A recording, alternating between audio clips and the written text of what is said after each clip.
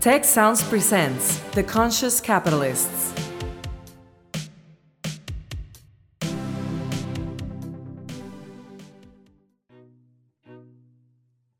Hello and welcome to The Conscious Capitalists, hosted by two of the co-founders of the Conscious Capitalism movement and co-authors of the Conscious Capitalism Field Guide from Harvard Business Press, Raj Sisodia and Timothy Henry. Each week, this podcast covers current events and business news and Raj and Timothy's latest thinking on what it takes to build a conscious business. For more information and notes from the show, go to www.theconsciouscapitalists.com. And now, Raj and Timothy. Hello, everybody, and welcome to episode 12 of The Conscious Capitalists with myself, Timothy Henry, and my partner in arms, crime, and in momentum to make the world a better place, Raj Sisodia. Hi, Raj. Hi, Timothy. Good to see you again. Yeah, it's hard to believe it's been 12 weeks that we've been doing this. Yeah, wow, the dirty dozen. We've got there.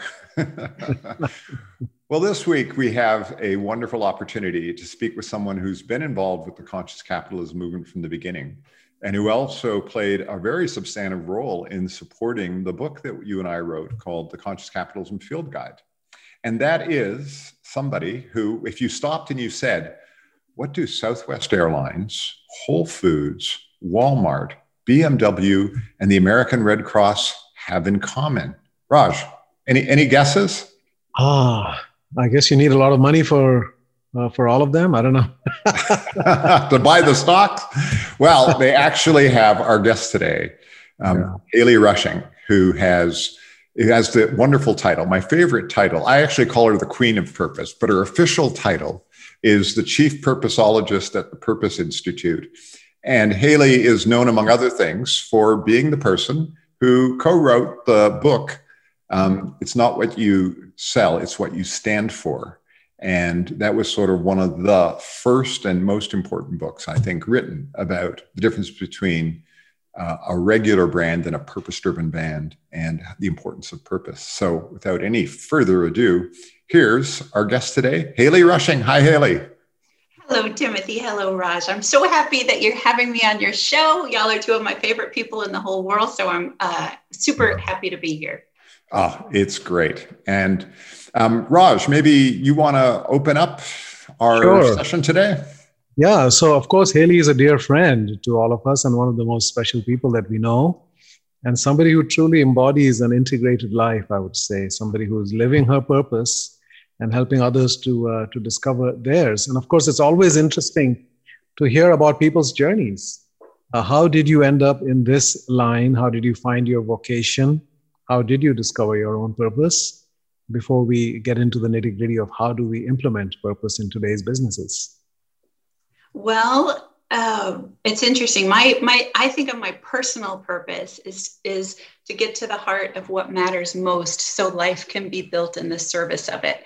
And I think about that for myself in my own life. I'm always trying to explore and reassess what is at the heart of what I care about most. And am I living my life in a way that is advancing that or serving that? I try to do that with my girls and try to figure out, what's at the heart of what matters most to them. And then how can I create the conditions and opportunities for them to live into that more? And I certainly have always tried to do that with my clients, to think about if we talk to enough people in this organization, can we find the kind of common thread that unites everybody? So what is at the heart of this business?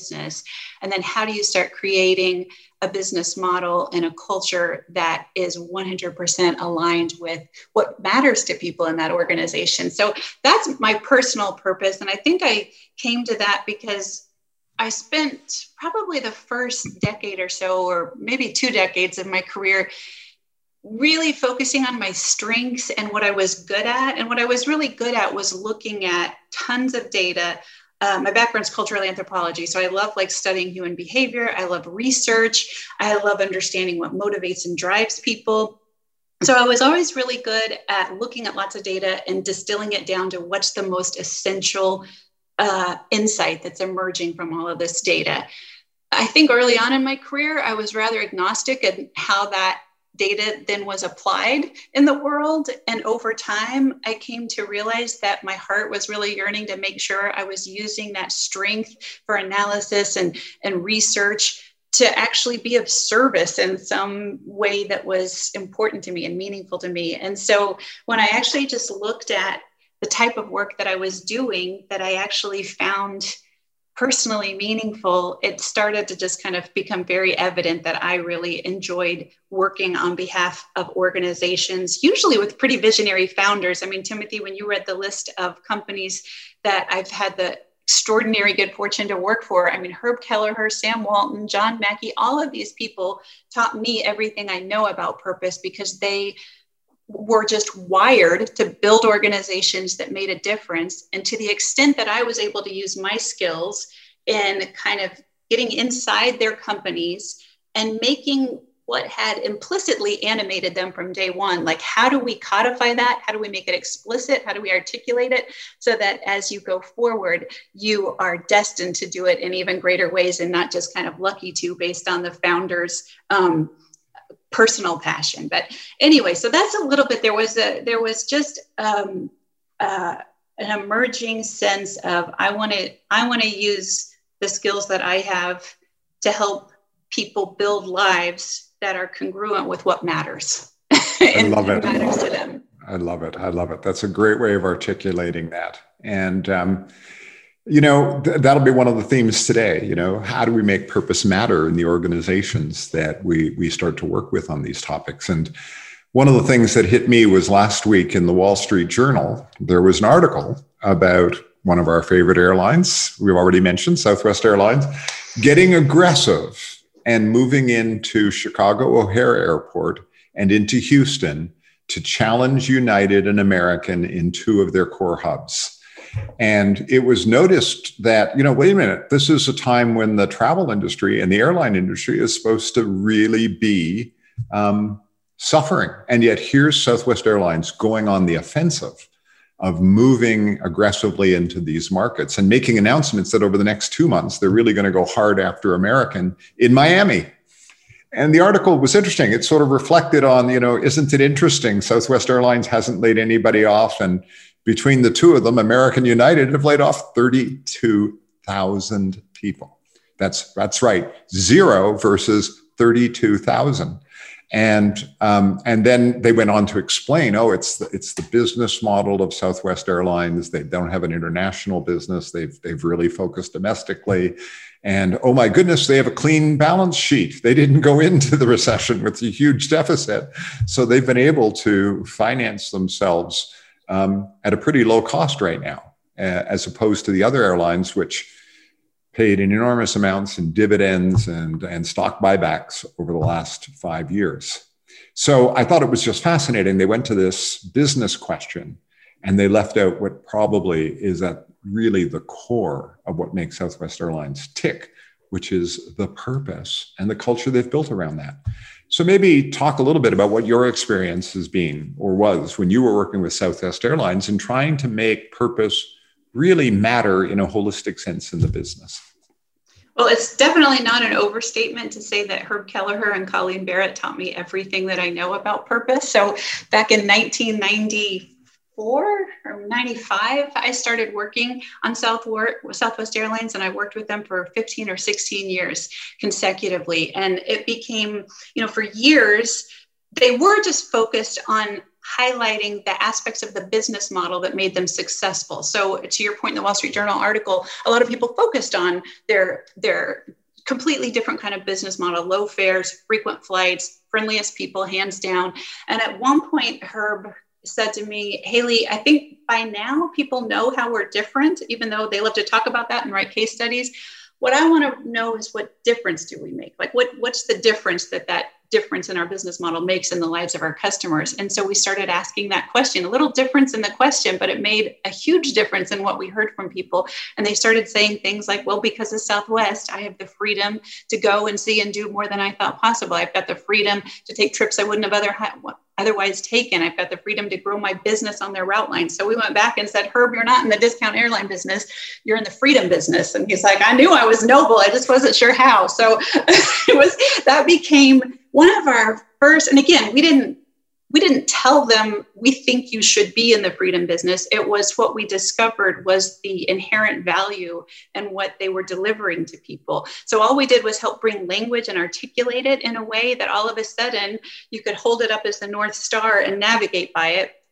And not only did it drive their advertising for a long time in terms of, ding, you are now free to move about the country. So now when you hear that, everybody says that. But as you've intimated, it's fundamental. They have a business model that the low fares support that in a meaningful way. The frequency of the flights support that in a meaningful way. And then they worked very hard to think about, how do we embed freedom in everything we do? So one of the first things that we did was we actually said, if we're in the freedom business, how do we actually give freedom to our own people and give them? So we did an employee value proposition that had freedom at its core. So people had 7 employee freedoms. You were free to solve problems at work. You were free to grow your career along a certain career path. You were free to fly.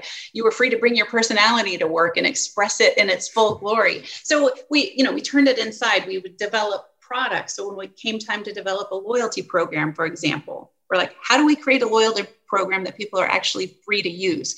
And so we have the fewest blackout dates in the industry, and you could ostensibly have 100% of a plane filled up with rapid rewards redemptions, which is, again, you can actually have the freedom to use your thing. So again, it becomes just a filter by which you look at every kind of assignment or initiative in front of you and say, how could we look at this and use it as a potential way to fulfill the promise of our purpose in some new and fresh way?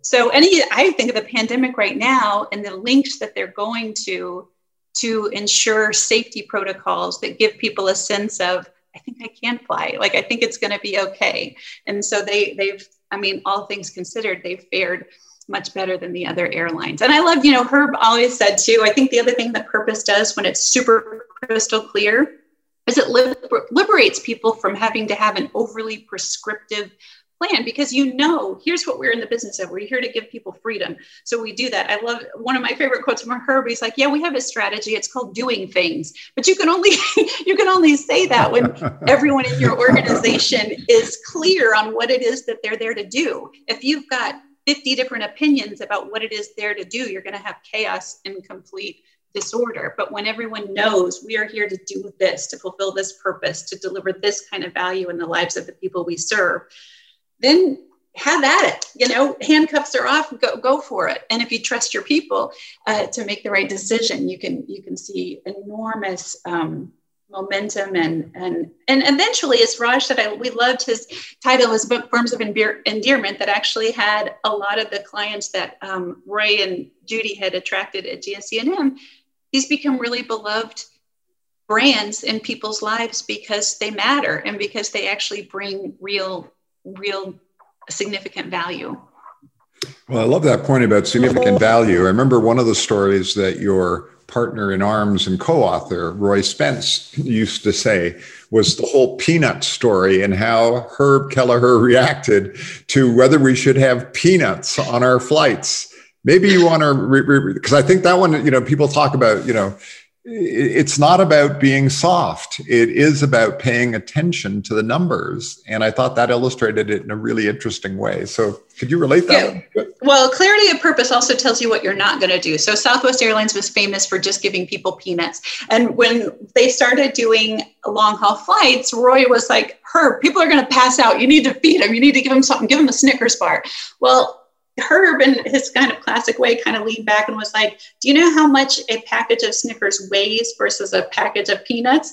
And he had this whole calculation. And apparently the weight of carrying Snickers would actually impact fuel cost and whatnot, and would raise their prices and throw off their scheme. He's like, we'll give them 2 bags of peanuts. They'll be fine. But it was just a clarity of like, what matters? How do we fulfill our purpose? This happened over and over. Like when JetBlue came online and they had televisions and their people were decked out in Kate Spade outfits. So there were a lot of things like, we need entertainment. We need to jazz up the Dockers. And Herb's like, we're not in the entertainment business. We're in the freedom business. So we're going to keep things simple, and we're going to make sure that we have a viable, sustainable business. I love in conscious leadership, John Mackey talks a lot about there's the ideal and there's the real, but you can't forsake the real in service of the ideal. You have to know what is possible. Like if you are going to be dedicated in a sincere way to the ideal realization of your purpose, there's some realities that you're going to have to face that make it possible.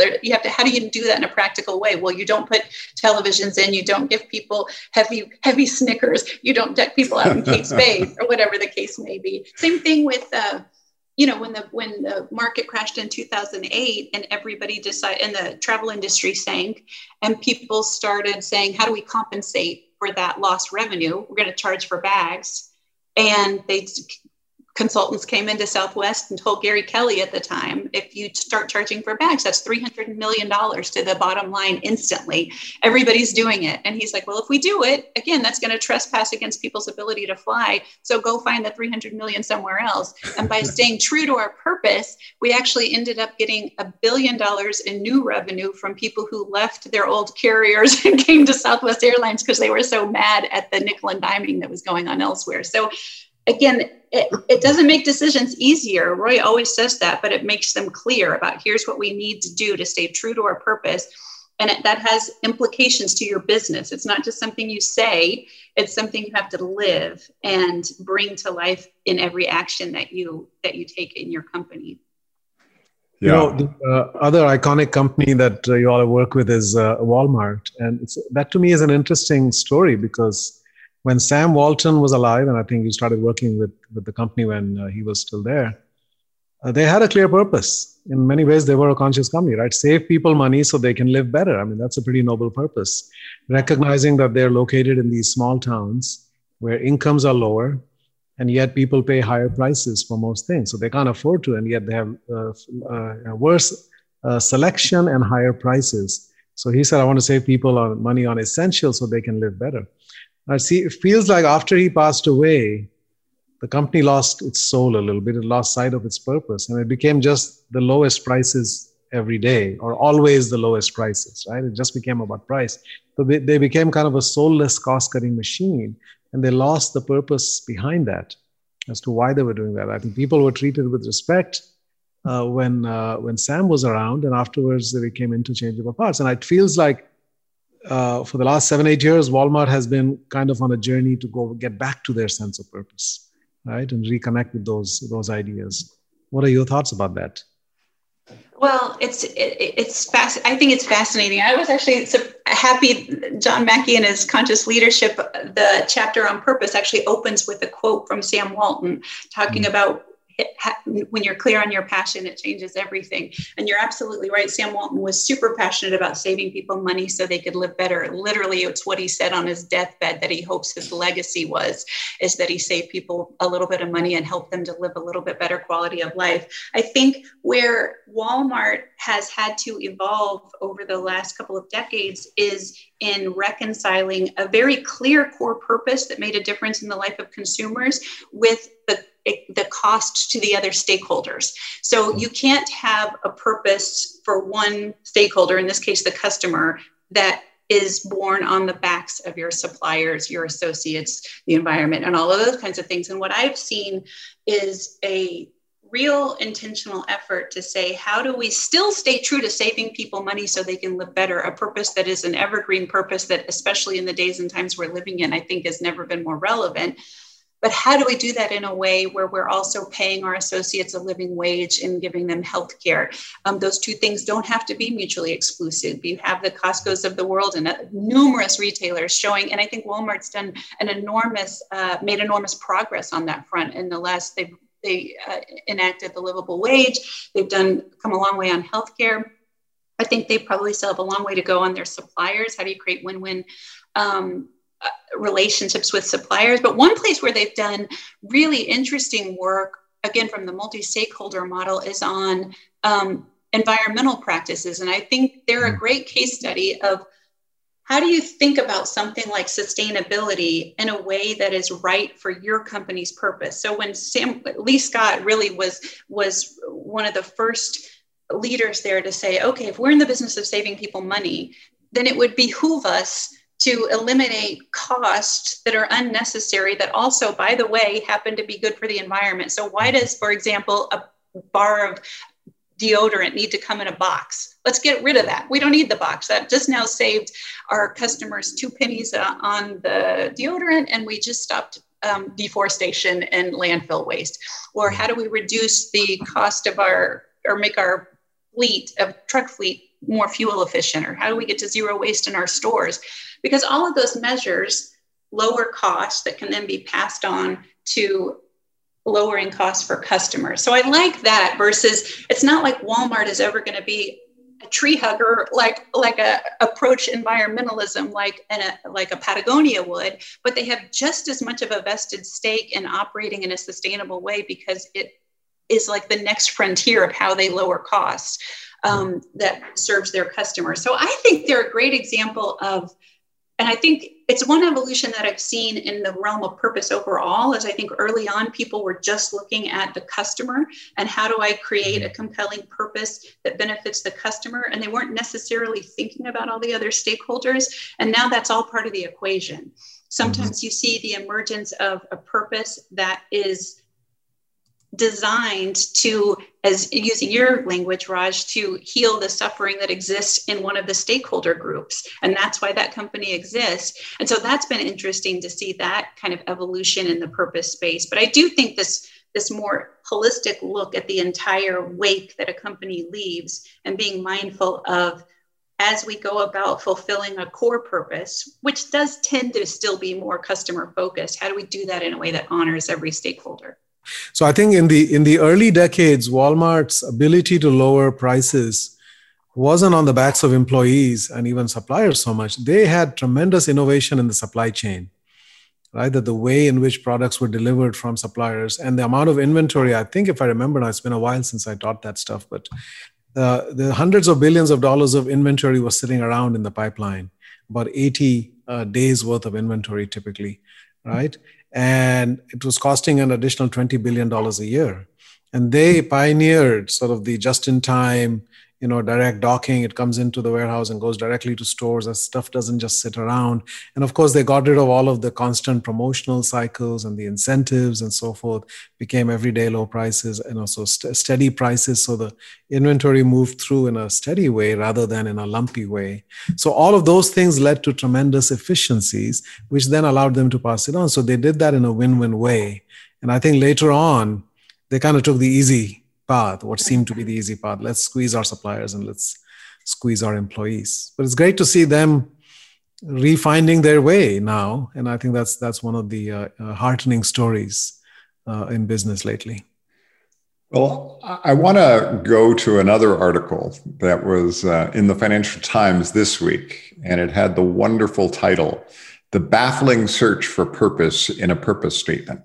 So now there's an interesting challenge. And they were particularly speaking about a French defense and technology company known as Thales. And probably a lot of our North American readers don't know much about them, but they're in businesses from making drone software to train tickets to building subway cars and those kinds of things.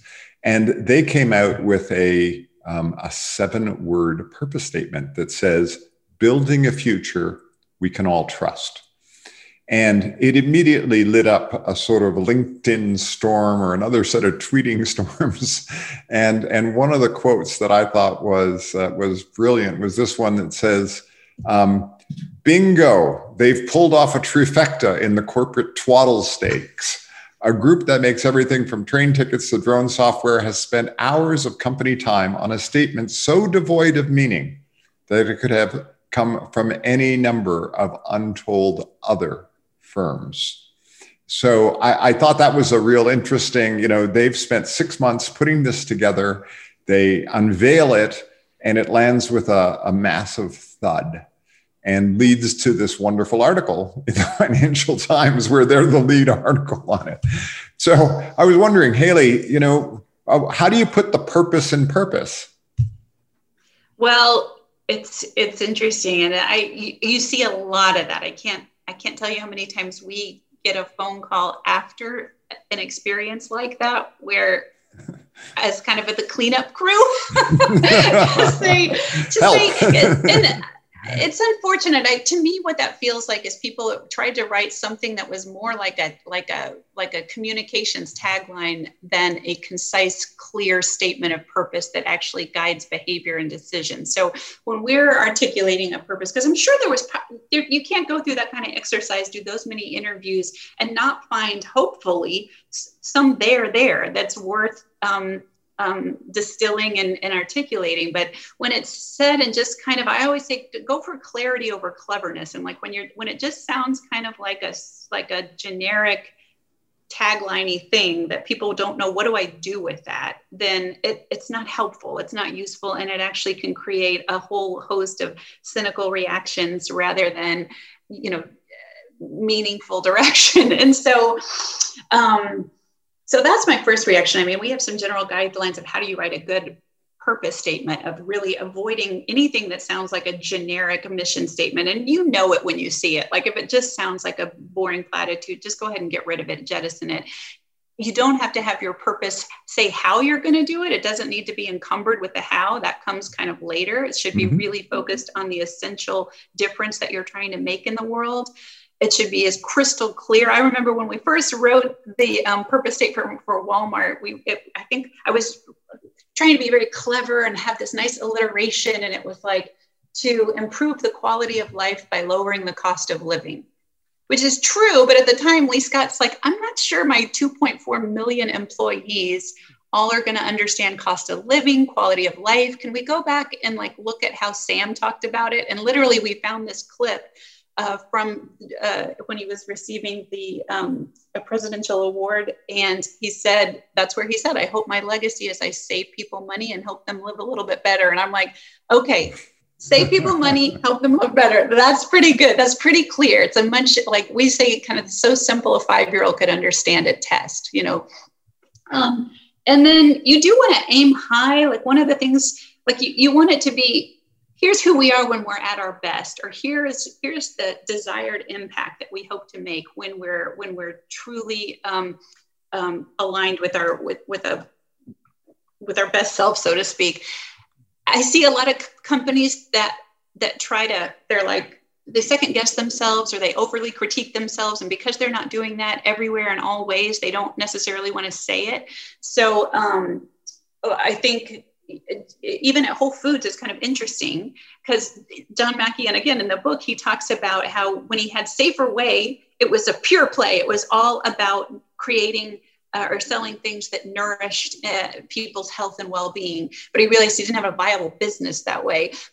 And he had to start selling beer and chocolate and meat and other things in order to have a viable, real, successful business. Now, the ambition is always going to be to help contribute to the health and well-being of people and planet. Always going to be a high ambition. And then there's also the reality of, okay, well, how do we do that in a way that still has a sustainable, thriving business? So anyway, you do want to aim high, but it still should have clarity over cleverness. It should be reflect your deepest kind of why. The one thing I will say that's kind of interesting though, because I used to be super critical of I just can't help myself. I'd like look at people's purpose statements and I just like, what is that? Because it is art and science. Like you want to use data to make sure you are articulating the right thing, but then there's an artistic element of how do we say this in a simple, clear, concise, inspiring way.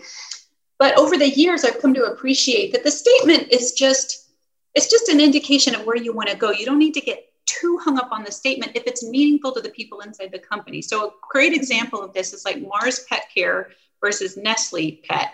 So Mars Pet Care had a purpose statement of a better world for pets. And Nestle had one that was just better with pets or something like that. It was pretty negligible difference in how they articulated their purpose. And when I first saw a better world for pets, I thought, okay, well, that's that's good. It could lean into the tagline world, but what they did with it is they said, okay, if we're going to actually create a better world for pets, then we need to do a whole lot more than just sell dog food. We also need to get into the veterinary services and health services to create a better world for pets. We could do Fitbit monitoring and create innovative like Fitbits for our animals to actually track their health. We could get involved with making cities more livable for pets and having more pet-friendly cities. We could have a venture, like basically a business accelerator within our business to invest in innovative pet care products that actually create healthier, happier pets. I mean, they took that purpose and they brought it to life in creating a whole new ecosystem of opportunity within the business. And it's become the highest growth business unit within Mars, is my understanding, one of the most profitable and one of the most highly engaged customer bases now with their business.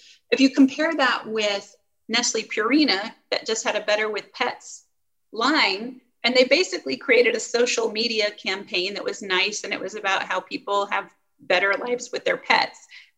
It had zero impact on the business, on the strategy, on the innovation, on anything. It was just kind of a nice little way to describe about life with pets. so I love that example. Radically different execution. So the ultimate test of whether a purpose statement is good or not is whether it's meaningful to the people inside the organization and whether they're using it to drive their business. Another good example is, I'm probably not going to pronounce it right, but there's a Finnish oil refining company called Neste. Yeah. And their purpose statement is, again, it's like creating responsible choices every day. And to me, that's kind of a yawner of a purpose statement. It doesn't necessarily, but I'm like, but what does it mean to them? Well, to them, it meant to make a responsible choice, meant to radically overhaul their entire business to become now one of the top 10 most sustainable renewable energy companies in the world. They made billions of dollars of investments in new infrastructure. They moved their entire customer base to green renewable energy solutions. So responsible choices, they knew exactly what that meant, and they built a business accordingly. So that's to me, I try not to stand in judgment of a purpose statement until I actually lift up the hood and see, well, what's going on? Is it meaningful to them? Because that's what matters. Well, I've actually done some work with Gemalto and Thales, the company that acquired Gemalto here. I think I know what they were trying to get at, and maybe they just need Haley's help to really make it come alive, because they are in the technology business for the most part, right? So they are at the cutting edge of technology. So they are, in a way, building our future in multiple dimensions. And they're also in the business of cybersecurity and smart cards and all of those kinds of things, because trust is a big issue when it comes to new technologies and AI and the surveillance state and all the rest of it, and hackers and so forth, right? So they are really passionate about protecting us, right? And making sure that we can trust the new technologies that are coming. So it kind of gets at both sides of their overall business.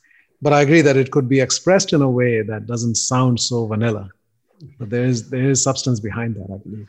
Well, I love that I think Haley's raised a number of really critical and important points. And one of the things is that your purpose has to be clear enough that you can use it to make good decisions for the business. And, your discussion about Southwest Airlines and sort of saying, when we're thinking about having to make a strategic decision and we look at it through the lens of purpose, is it meaningful enough to give us guidance?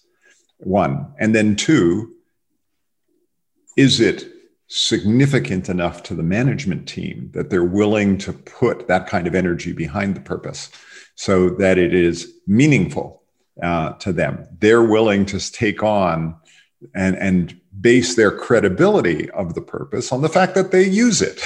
If a tree falls in the forest and no one hears it fall, then did the tree really fall? So if you create a purpose statement and it's never used inside the business to make decisions, then it's the tree falling in the forest and nobody knows. So I think that was a really important point that you raised for a couple of the examples you brought up, is when you look under the hood. You also touched a little bit on the, making it matter. There's sort of that external part. Are we using it around our business model and around our strategy? But I think there's also that part, isn't there, around the culture? And Haley, I was wondering if you would like to reflect on maybe a couple of good examples where people have made purpose matter inside to their to their organization in a way that's really, in your mind, been significant?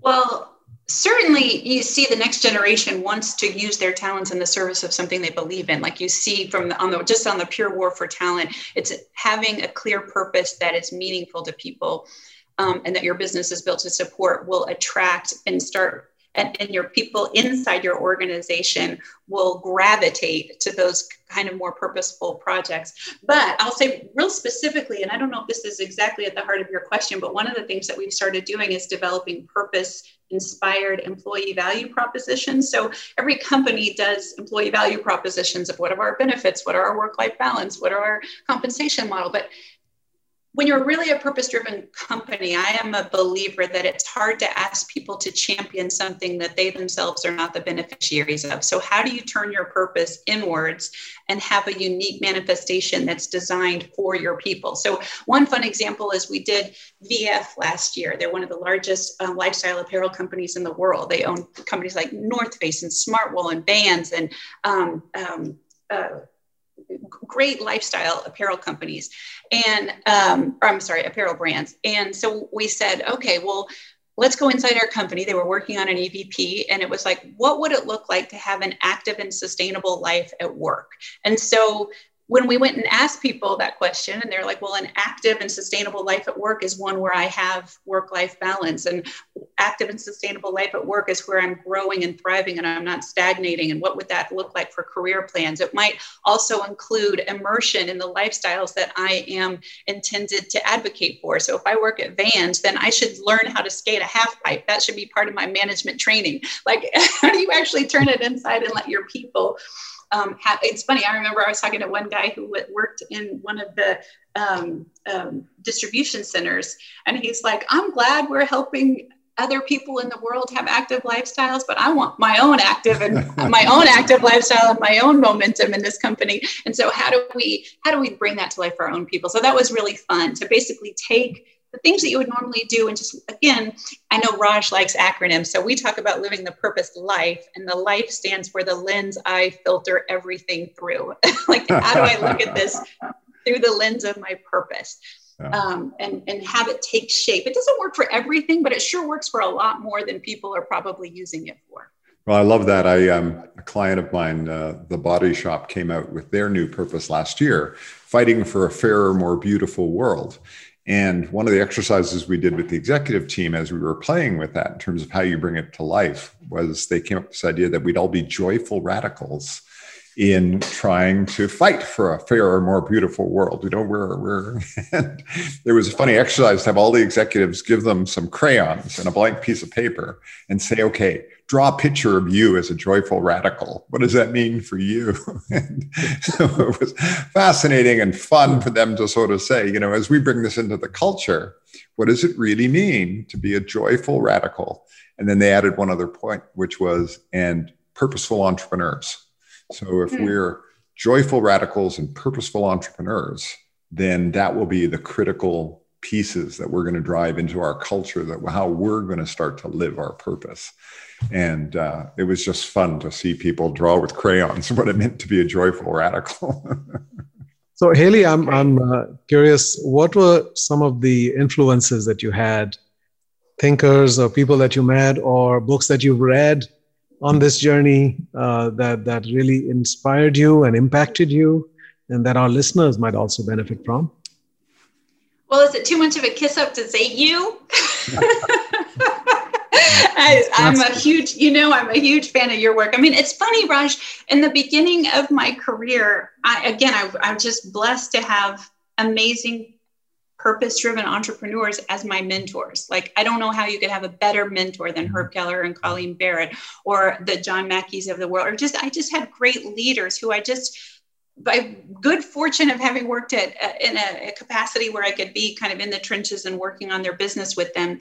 I just saw how they operated, and that's how our book originally came about. But lately, I feel like I've used this year in particular to see what the world of purpose can learn from the fields of psychology, mythology, spirituality. And so I've been reading a lot of Joseph Campbell and the hero's journey. And so how could a leader actually use that framework to say, if our home base has been shareholder-based capitalism, how could we answer this call to adventure, to think more deeply about our impact in the world and go on a journey to become a conscious capitalist, so to speak? And what does that look like? What lessons do I need to learn? What demons do I need to fight? What challenges might I endure that then I can come back and integrate those into my business? So I'm reading a lot of Joseph Campbell and how that hero's journey plays out as a metaphor and model.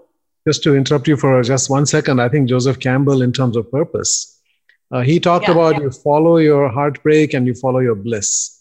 Now, most people will just say follow your bliss, but he added follow your heartbreak. What is it that you look at and it really breaks your heart and somebody else can just walk right past it? And then what is your bliss? And somewhere in there that's a hint. You can triangulate from there. What is your real purpose, right? And that gets to suffering, right? Reduce suffering, elevate joy through whatever. I love that. And there's so much suffering that exists in the world that it's not hard to look out at look out within your own field of influence and say, where is what is it my responsibility, and where do I have the will to step up and make a positive impact there? So I love Joseph Campbell and what mythology can teach. I also am a huge Viktor Frankl fan, and I've taken this time during the pandemic to reread so many of his books. I mean, everybody knows his book Man's Search for Meaning, but he also has The Unheard Cry for Meaning, logotherapy. He built a whole school of therapy. His contention was so much of the anxiety and depression and suffering that exists today is a crisis of meaning, and set up a whole school of therapy to say, let's actually counsel people on finding the meaning in their life. And that will help eradicate so much of the existential void that people are feeling when well, anyway, so I'm looking at his work, which I think is fascinating. And then I'm actually sorry to interrupt again. It's one of my favorite books, probably in my top 3. And I've always felt that you could change the name of that book to The Corporation Search for Meaning. And all of the same lessons apply, right? Human beings pursue happiness the way companies pursue profits. And as he said, happiness cannot be pursued, it ensues. It is the outcome of living a life of meaning and purpose. And same thing with profit on the corporate side. Well, Raj, that raises an interesting question in a sense. Both of you come to this idea of meaning and Viktor Frankl and Haley, when people call you up and say, I want you to work on our purpose, they're going to be coming at it from a whole spectrum of different places. Some will understand the Viktor Frankl argument or discussion, and they'll know Joseph Campbell, and they will have read some, and some will be like, who, what? And yet here they are saying, okay, I want to work on this purpose, yet they come with this broad spectrum that they approach it with. How do you begin that discussion with someone who's maybe not so far over on the Viktor Frankl side of things, but maybe more on the, hey, I've heard purpose, it's a good thing, we ought to have one? Yeah, it's a really good question, because for better or worse, I think a lot of people are coming to purpose because of all of the studies that have been done looking at it as a driver of performance. And so if the only reason that you are considering going on a purpose journey is because it appeals to you from a performance and profit perspective, then paradoxically it won't work. Like, your motivation matters. You have to be sincere in your desire to use your business to help create value in the world, so from wherever that might originate. And from every leader I've worked with, it's always a different backstory as to why they show up on and say, sign me up, I'm ready. Like, I'm ready to go on this journey. I never know. It could be a crisis in their business that they're reevaluating everything. It could be a personal epiphany that they've had. You think about Ray Anderson and like his personal epiphany that kind of came out of left field when he had an understanding of the resource, what do you call it? Like over demand of resources, and what the fate of the planet might look like if he didn't step up and take responsibility for Interface's footprint. And so like, that's one example of somebody who had like a moment of deep epiphany of their impact in the world. So Haley, I love your comment about, what many people today are calling purpose washing, right? The whole idea, I need a purpose. Doesn't purpose drive performance? And I love your insight that, yeah, of course, if motivation matters. And if you come at it with the wrong motive, then you're probably going to end up in the wrong place at the end of the journey. But on that spectrum, there are some people who, are a couple steps up from, I just need a purpose because I've been told I need one, or I need it because it drives performance. But they're not quite, at that other end of the spectrum. So how do you handle someone who's sort of just starting to dip their toe in the purpose water? Mm-hmm. Well, the first thing I'll say is you don't need everyone on board with the concept of purpose in order to start the journey. You just need a nice little, you need a critical mass of people who get it and believe in it and are sincere about pursuing it. And knowing that hopefully over time, over the course of the journey, you will bring more people on board. I actually think about, there's a great parable, Christian parable, where Jesus talks about the sower sows the seed in the fields, and there's 4 kinds of soil. There's some seed that's going to be thrown on paved ground, and it's going to be eaten up by the birds. And those are the closed hearts and closed minds, and the people that are so entrenched in the status quo way of operating, they can't even hear it. Then some is going to be thrown on rocky ground where it takes root, and there's a quick flurry of activity where it's like, oh, this is exciting. It reminds me of the bluebonnets in Texas in the spring, where like they come up, but then the second that the sun comes in or a storm comes in, it's over. Like they don't have good enough soil to stay there. So you actually see a lot of that happening where people get excited about the concept of purpose, and it takes root, and they have big launch events and they do big anthems, but they don't have the discipline to actually weave it and sew it down into the roots of the business and the strategy and other things. So it just kind of gets washed away. Then some of the seed gets sown on like rocky ground, and the rocky ground is like, what are all the other competing agendas and competing interests and the weeds and thorns that exist? And the weeds and thorns to me are old ways of doing business, old myths about how business is a zero-sum game, the old myth that you have to serve just shareholders. So these are all the weeds that are going to pop up and like choke out these new concepts in your business, right? And then some of the seed is going to fall on fertile ground, good soil, good open hearts, open minds that understand it's got to be watered, it's got to be nourished, it's got to be tended to. You got to weed out the weeds that are invariably going to come up, and if you've got good enough soil in enough of the hearts and minds of your people for it to start to take off, and you're weeding out the weeds and you're plucking out the rocks, then over time, you're going to have a harvest. Like that's and so you can't get too worried about, well, we got some weeds over there, so let's just scrap the whole thing. Like any good farmer or gardener knows, you just gotta work it. I love that. I think that's a great way of describing it. And I've also loved in in many of the discussions we've had, the way you sort of simplify the making it matter discussion sometimes. And I'll never forget, at one point we were in some discussion and I said, but how do you align it with the strategy? And your answer was, well, if you were living your purpose, what would you do differently? And it was like, well, immediately people sort of say, oh, if we were really living our purpose, we would. And I thought that was great. Can you give us an example or two of where you've seen a company sort of really move the needle on that? When you've moved from here's our purpose to if we were living our purpose, how would we be different? What are 1 or 2 examples that come to mind for you of businesses that really moved the needle on this? Yeah, well, I will say I've never worked on a client that had a purpose that they were living 100% aligned. We're done. It probably is an indication that your purpose isn't big enough or bold enough if you're 100% on, got it. So I say that because there's always going to be a gap between the ambition and the reality. And that doesn't mean it's not a legitimate ambition. It just shows you where you got work to do. So even an exemplar like Whole Foods, when they were, after they've always had clarity of purpose of trying to create a world where people, communities, and the planet can flourish.